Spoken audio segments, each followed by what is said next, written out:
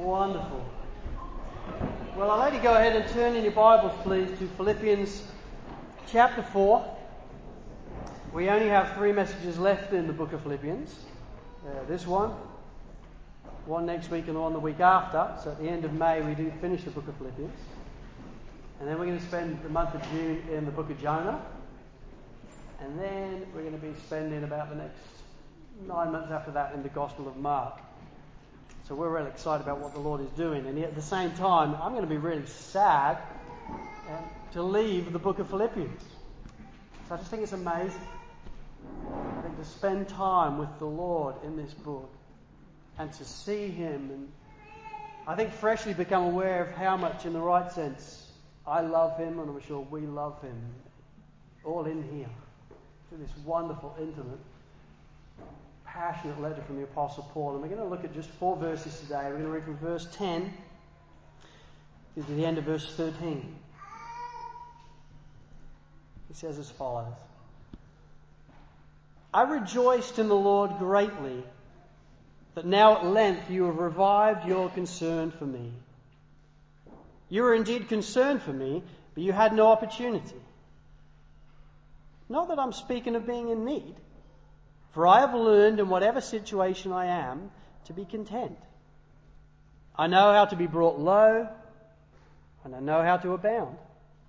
In any and every circumstance, I have learned the secret of facing plenty and hunger, abundance and need. I can do all things through Him who strengthens me. Let's pray. Lord, I can't thank you enough for your servant Paul.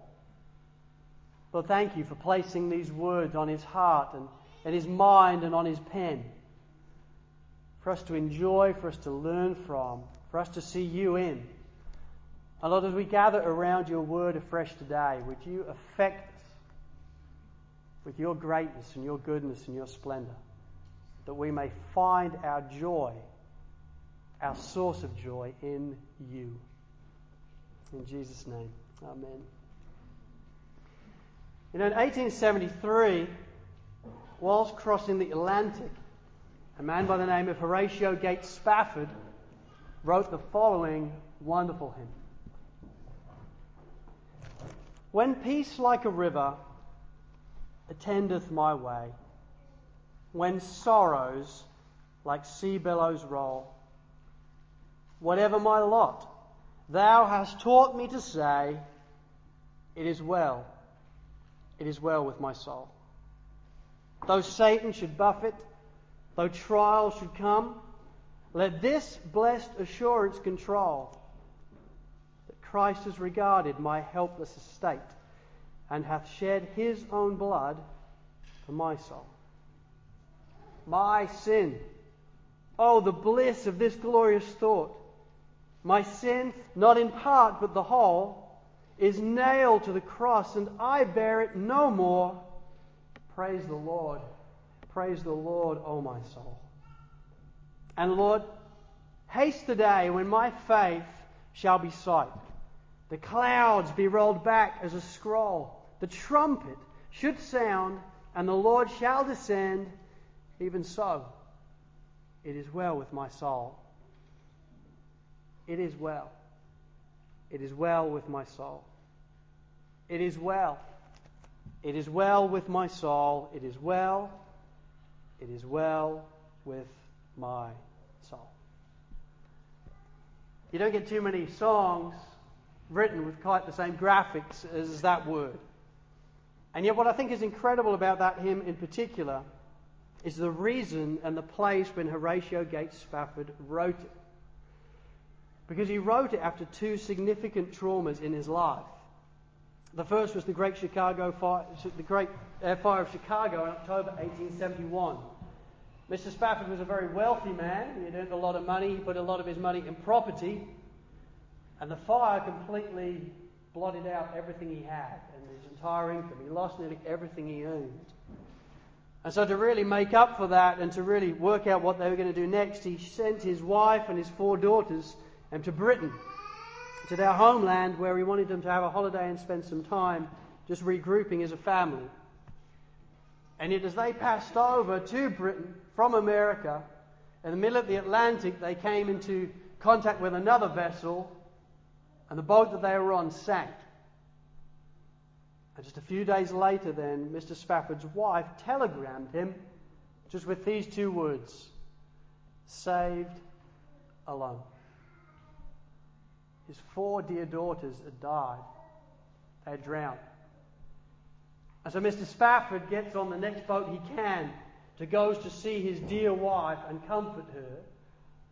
And while he's on the boat between Chicago and Britain, at the place where his daughters drowned, he writes this hymn: it is well with my soul. It is well with my soul. Now, people like this amaze me. It's so affecting when you see and wonder. They're just walking with such contentment in their lives, even in the midst of tragedy. People like this amaze me. People like Matt Gager. Matt Gager, at the age of 21 years age, was just a typical young guy. He's an American young man. He lived in a small town called Bruderhof in Pennsylvania. He liked playing basketball. He went to college. He was just about to finish at college, and he attended a small church on a Sunday. Whilst at college, he met the girl of his dreams, a girl called Cynthia. And as they spent time together, they continued to date after college, and they decided they were going to get married. And yet just 2 months before they were due to get married, Matt is informed at the age of 21 years old that he is dying of cancer.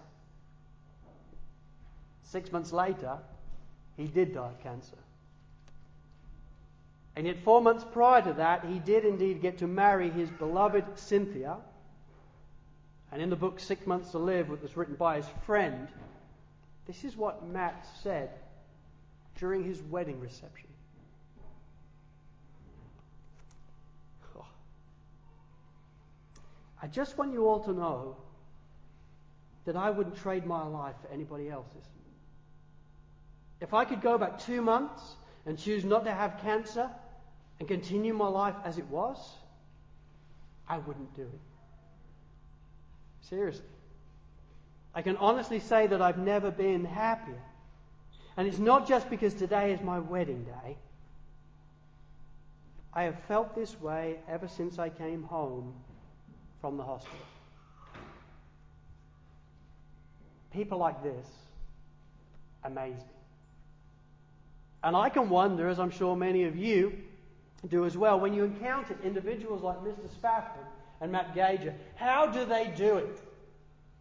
How are they experiencing such contentment and joy in their life, even in the midst of great tragedy and great sorrow? How can they be content when they've just lost their daughters or they've just discovered they have cancer, respectively? How can they be receiving such contentment?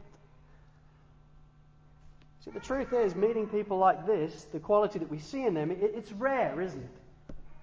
Sinclair Ferguson, in his wonderful commentary, says the following.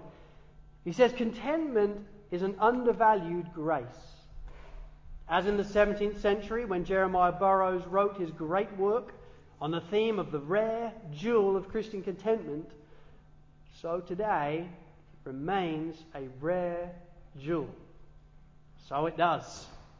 When you encounter the rare jewel, when you encounter true and genuine contentment in someone, it's obvious. It's impossible to ignore.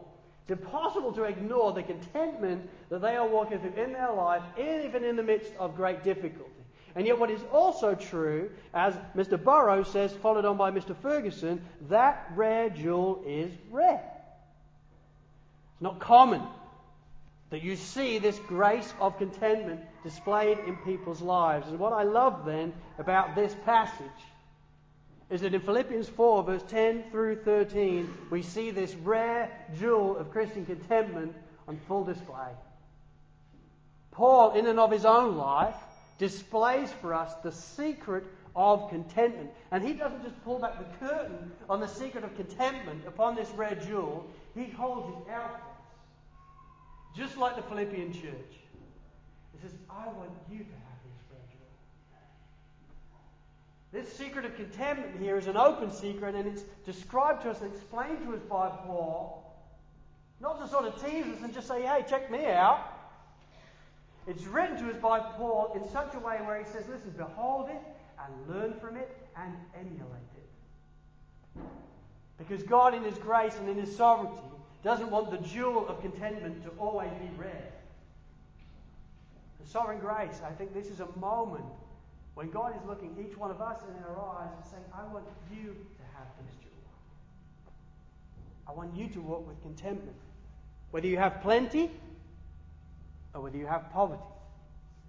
I want you to experience this rare jewel. And so how kind of the Lord to keep this here in Scripture for us in these 4 verses. And in all reality, in Paul, we couldn't have a better teacher, don't you think? I mean, as we've said before, Paul isn't sipping lattes on Manly Beach in this moment as he writes this, okay? He's not in a nice hotel somewhere going, oh, this is nice. I'm having a lovely time. What shall I communicate? Oh, I know, let's communicate to them about contentment. Paul is really going through it in his life. In 1 Corinthians chapter 4, this is what Paul says. He says, to the present hour, we hunger and thirst. We are poorly dressed and buffeted and homeless. We have become and are still like the scum of the world, the refuse, all things. He then details it some more in 2 Corinthians chapter 6. He says, we put no obstacle in anyone's way, so that no fault may be found with our ministry. But as servants of God, we commend ourselves in every way. Listen. By great endurance in afflictions, hardships, calamities, imprisonments, labours, sleepless nights, and hunger. Paul isn't writing this from a nice hotel. He's in prison in Rome. He's had a life that has been very challenging. He had to run away from Damascus and Iconium because his enemies plotted to kill him. He's been stoned and left for dead in Lystra. He's been beaten with rods on several occasions. He's been shipwrecked on a number of occasions. He had some sort of physical affliction, some sort of thorn in the flesh that he begged God to take away from him. But God said, no, my grace will be sufficient for you. And so often he seems to be spending most of his life, particularly as he's writing these stuff, in jail. So I think he's a really good teacher for us. Because there's always somebody else that's got it more challenging than us, and it's Paul. And Paul wants to communicate to us about the secret of contentment, this rare jewel, to hold it out to us, to say, I want you to have this as well in your lives. So what is this secret of contentment? Well, 2 points this morning. I know I usually have 3, occasionally I have 4. Today it's 2. But it's because there's only 2 points here. Here's the first point. What is the secret of contentment? What is this rare jewel? Well, here's the first thing, part of it. The first facet of this jewel is this. True contentment is totally unrelated to our circumstances. True contentment that is stable, that is strengthening, that is peaceful, it is totally and utterly unrelated to the horizontal. It is totally unrelated to our circumstances. See, in chapter 4, verses 10 through to verse 20, Paul turns his attention to one of the main reasons that he's writing this book in the first place. Namely, his desire to express gratitude to the Philippian church for their support and their generosity towards them. That's really why he's writing this letter in the first place. And so 15 years prior to this moment, the Apostle Paul actually planted the Philippian church. He was the one that got to communicate the gospel to Lydia. He got to communicate the gospel to the demon-possessed slave girl. He got to communicate the gospel to the Philippian jailer. And as each of these individuals came to know Jesus Christ as their Lord and Saviour, a church was born. And the Philippian church that he writes to is that church. And so imagine his surprise when 15 years later, he's in prison in Rome, and Epaphroditus, his friend from the Philippian church, walks in. Imagine the surprise when Epaphroditus greets him and starts talking to Paul while he is in chains, himself representing the Philippian church. and starts to communicate to Paul then his love and support of him, but also the Philippian church's love and support of him, as displayed in particular through a financial gift that he's brought for Paul as an expression of their love and their support and desire to bless him. Imagine the surprise when that takes place. And as you imagine that surprise, you can understand verse 10 not coming as so much a surprise, because in verse 10 we have his response to that. He says in verse 10, I rejoiced in the Lord greatly that now at length you have revived your concern for me. In verse 4, Paul has exhorted them to rejoice in the Lord, hasn't he? Remember, rejoice in the Lord always. Again, I will say rejoice. Philippian church, whatever you're going through, I want you to rejoice. In verse 10, he wants to communicate to them, I rejoiced in the Lord greatly because of you. I rejoiced in the Lord greatly because of the support and generosity you have shown me.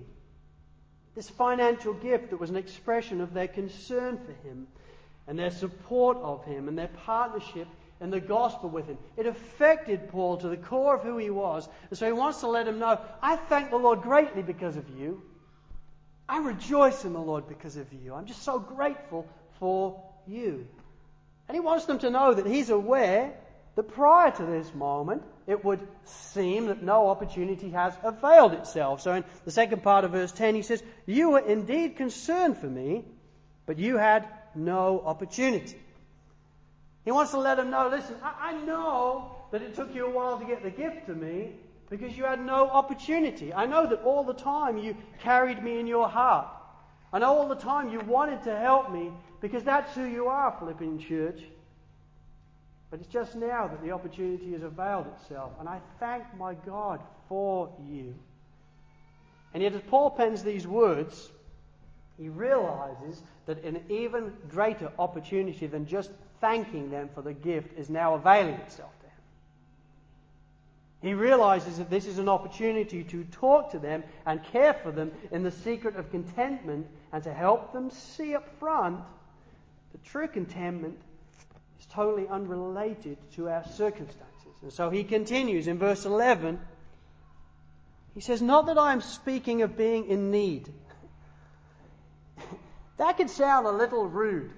Thank you very much. I didn't really need it, but thank you very much. That's really what he's saying.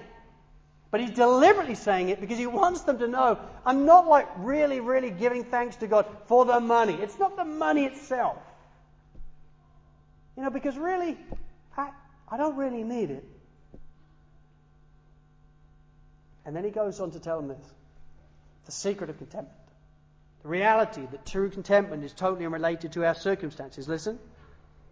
For I have learned, in whatever situation I am, to be content. I know how to be brought low, and I know how to abound. In any and every circumstance, I have learned the secret of facing plenty and hunger, abundance and need.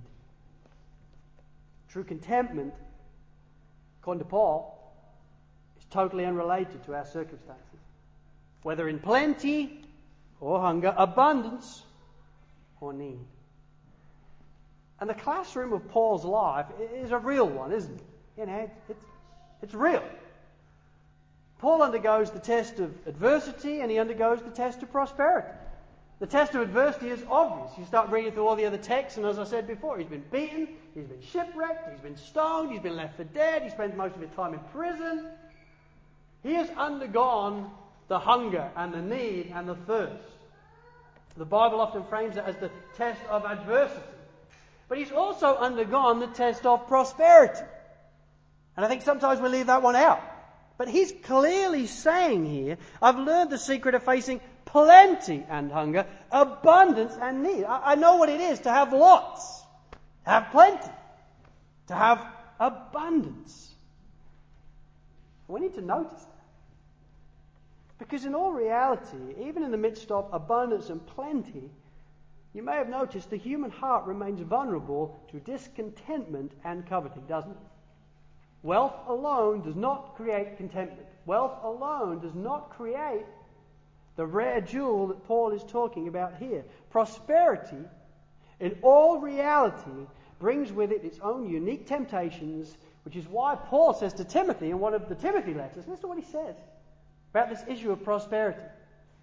I was sobered by this week. He says, now there is great gain in godliness with contentment. Same word. For we brought nothing into the world, and we cannot take anything out of it. But if we have food and clothing, with these we will be content. Would you be content with just food and clothing? Then he says this. But those who desire to be rich fall into temptation, into a snare, into many senseless and harmful desires that plunge people into ruin and destruction. For the love of money is a root of all kinds of evil. It is through this craving that some have wandered away from the faith, pierced with many pangs. That is sobering and frightening at the same time, don't you think? Because I think we like to think that we're not rich. But if we're honest and we examine the world and we examine where we live, he's addressing us. Whenever we're reading in the Bible about rich people, we need to realize that's me. We don't often think that because we judge ourselves compared to everybody else and we think, yeah, but I don't live in that massive house, so I'm not very rich. No. Biblically defined and will defined, we are the rich. And Paul warns against it here. He says, listen, you need to take special attention. We need to take special heed because we're the rich that he's talking about right here. There are many pangs, many difficulties that come through being rich. And so Paul wants to take us by the hand and note, he wants to help us see the secret of facing plenty and hunger, abundance and need. Part of the secret is understanding that true contentment is totally unrelated to our circumstances. Whether you have everything or nothing, whether you have plenty or poverty, you can still have true contentment because it's not related to those things. Oh, how we need to heed this. Oh, how we need to hear this. Because this is a side of the rare jewel that I think we don't often see, and yet we need to see. And I need it more than anybody. You see, the sinful heart and the world are constantly feeding us the lie that if only I had this one thing, then I'd be content. Media works on that premise. Marketing works on that premise. I'm going to help you see why you need my product, and then I'm going to sell you.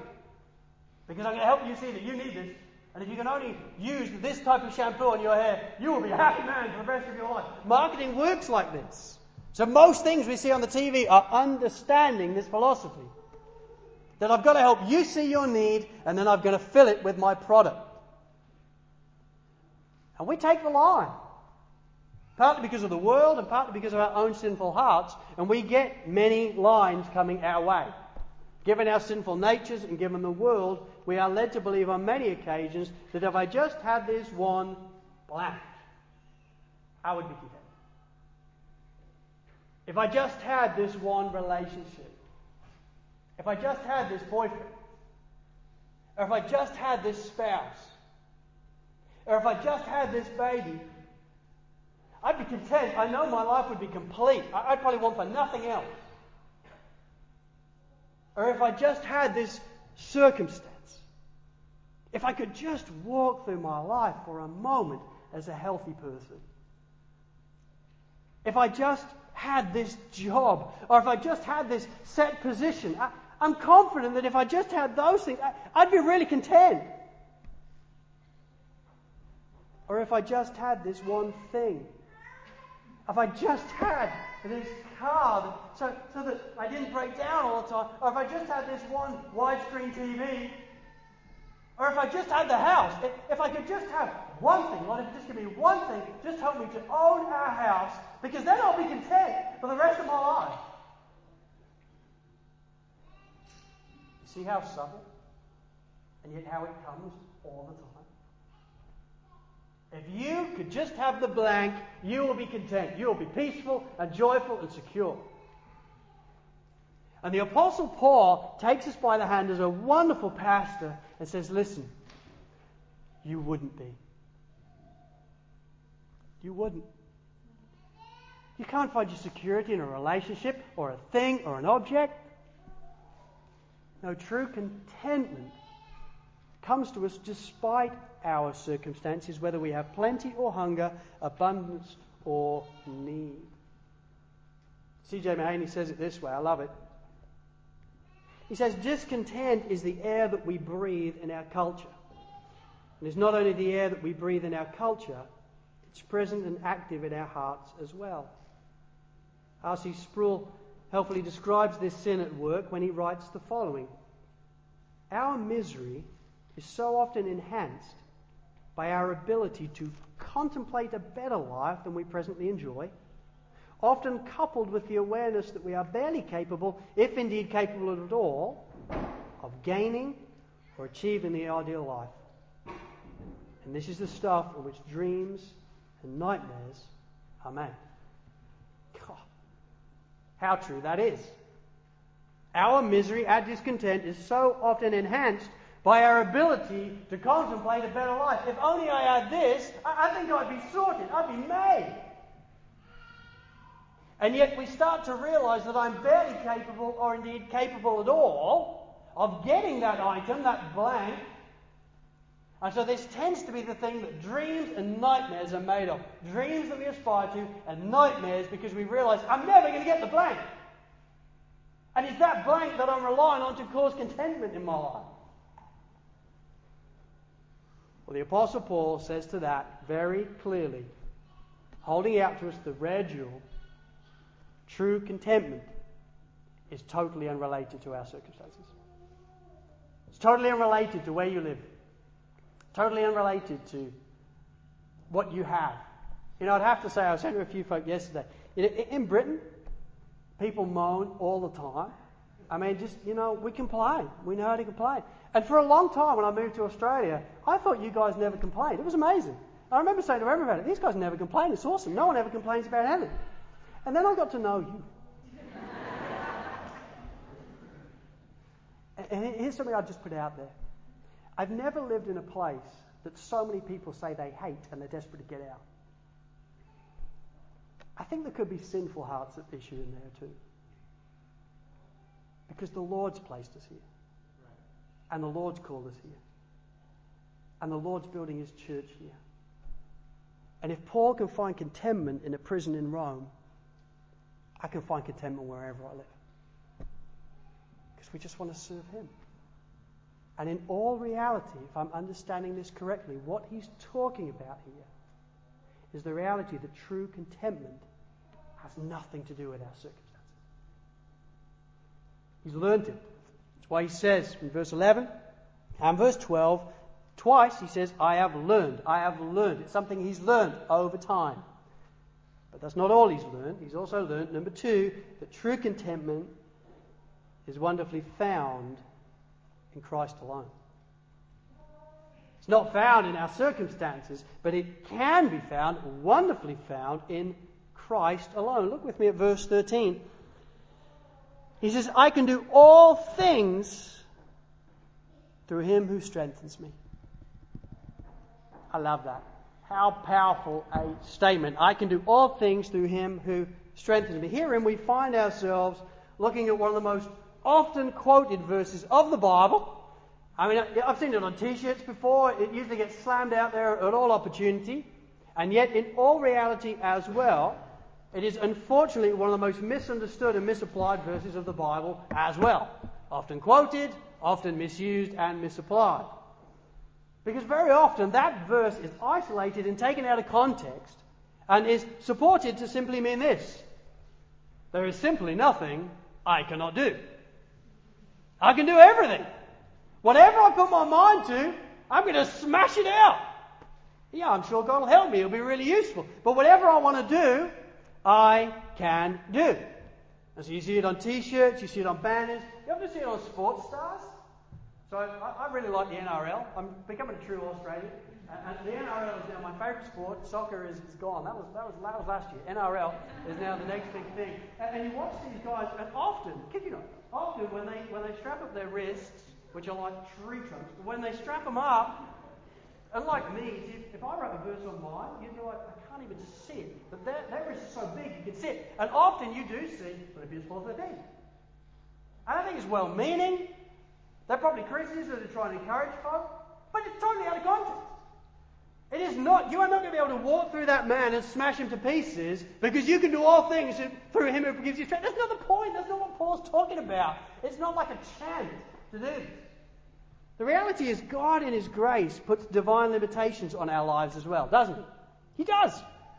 So if I go in for X Factor, I'm not going to win. You know, I mean, I'd give it large.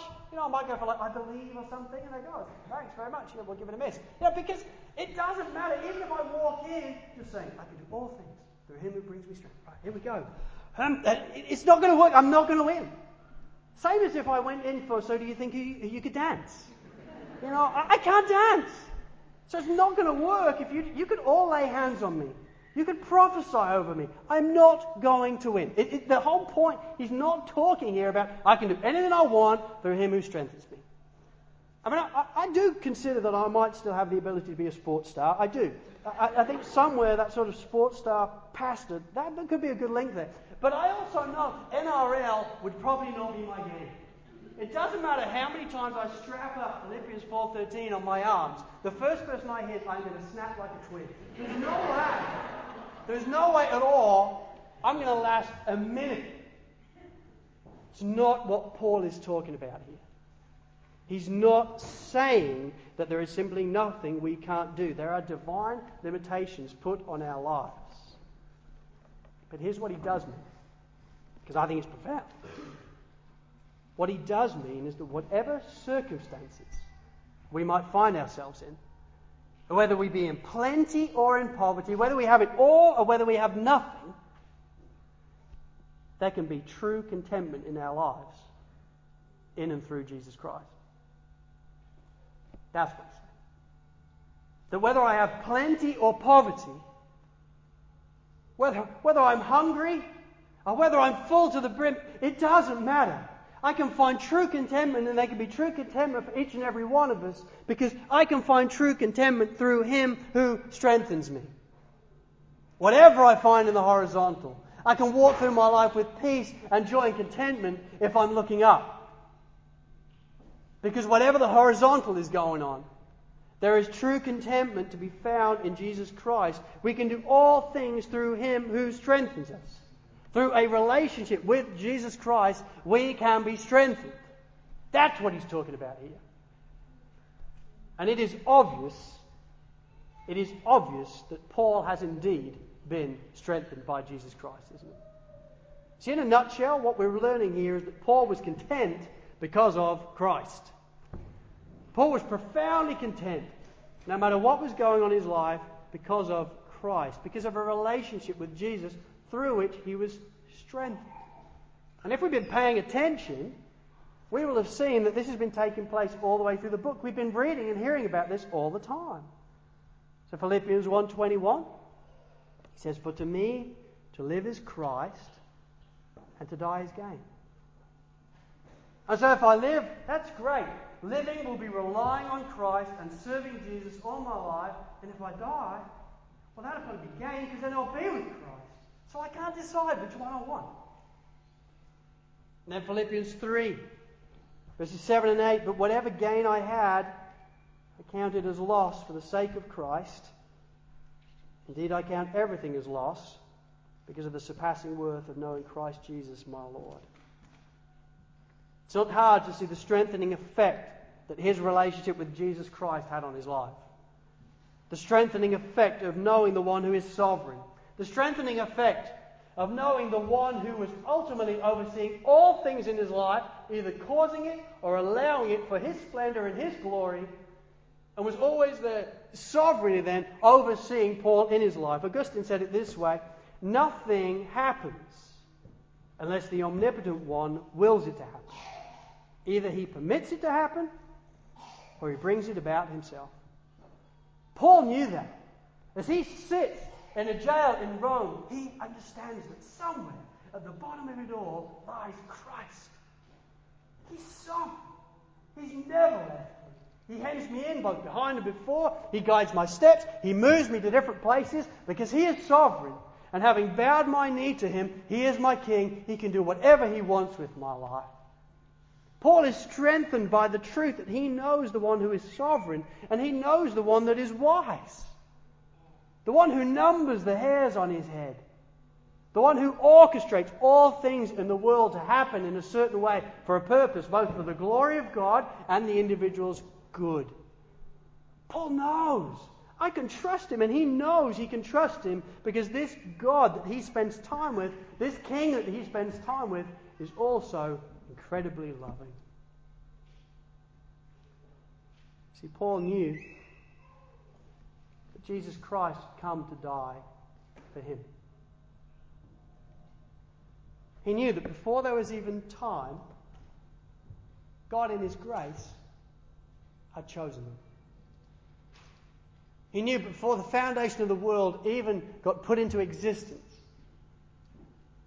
that God in his grace, who he knows and walks with, God in his grace had chosen him and called his name.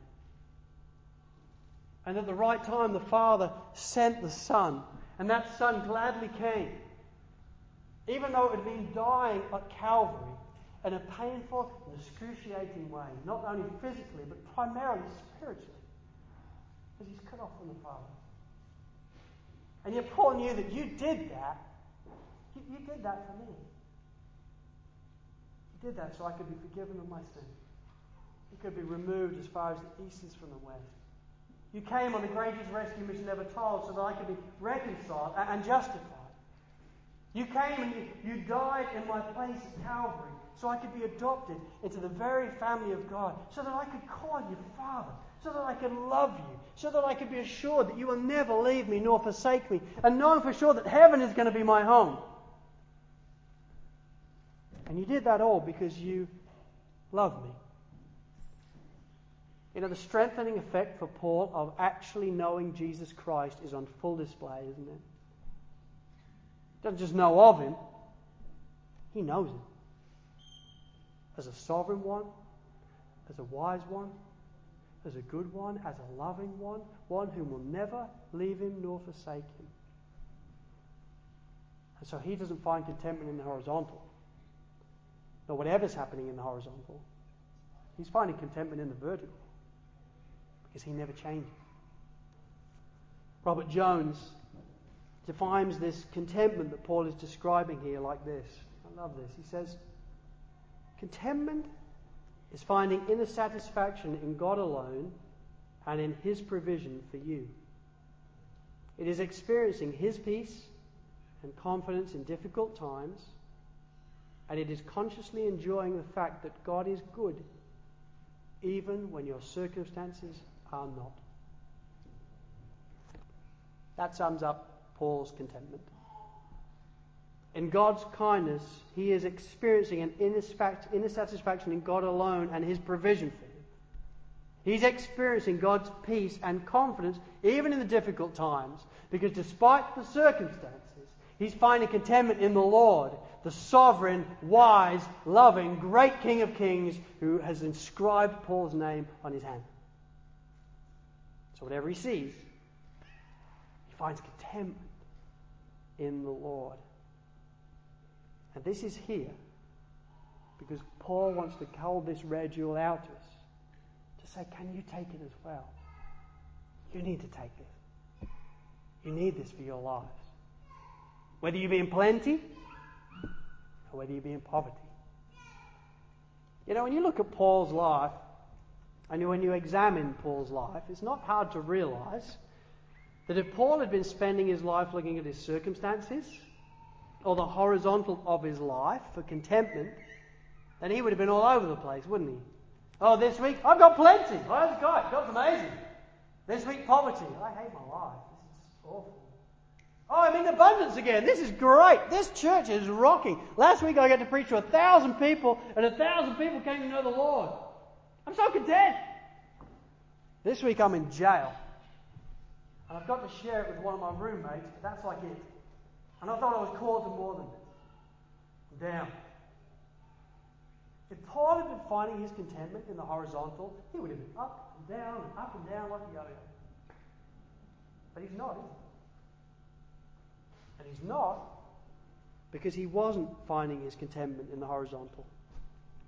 And neither was Horatio Gates Spafford, and neither was Matthew Gager. The secret of contentment for all of those men was they looked up.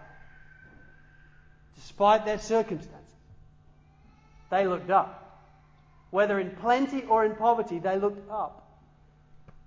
And in Jesus Christ, they found a sweet peace. My friends, I want to encourage you, this is the secret of contentment. If there's one lesson I think we want to heed and model in our lives, I would suggest to you this is right up there, because it changes everything. Would we be a people that run to Jesus Christ, that don't look to our circumstances for our contentment, but look to Jesus Christ, and in Him, and a relationship with Him, would we truly find a sweet peace? Amen. Let's pray.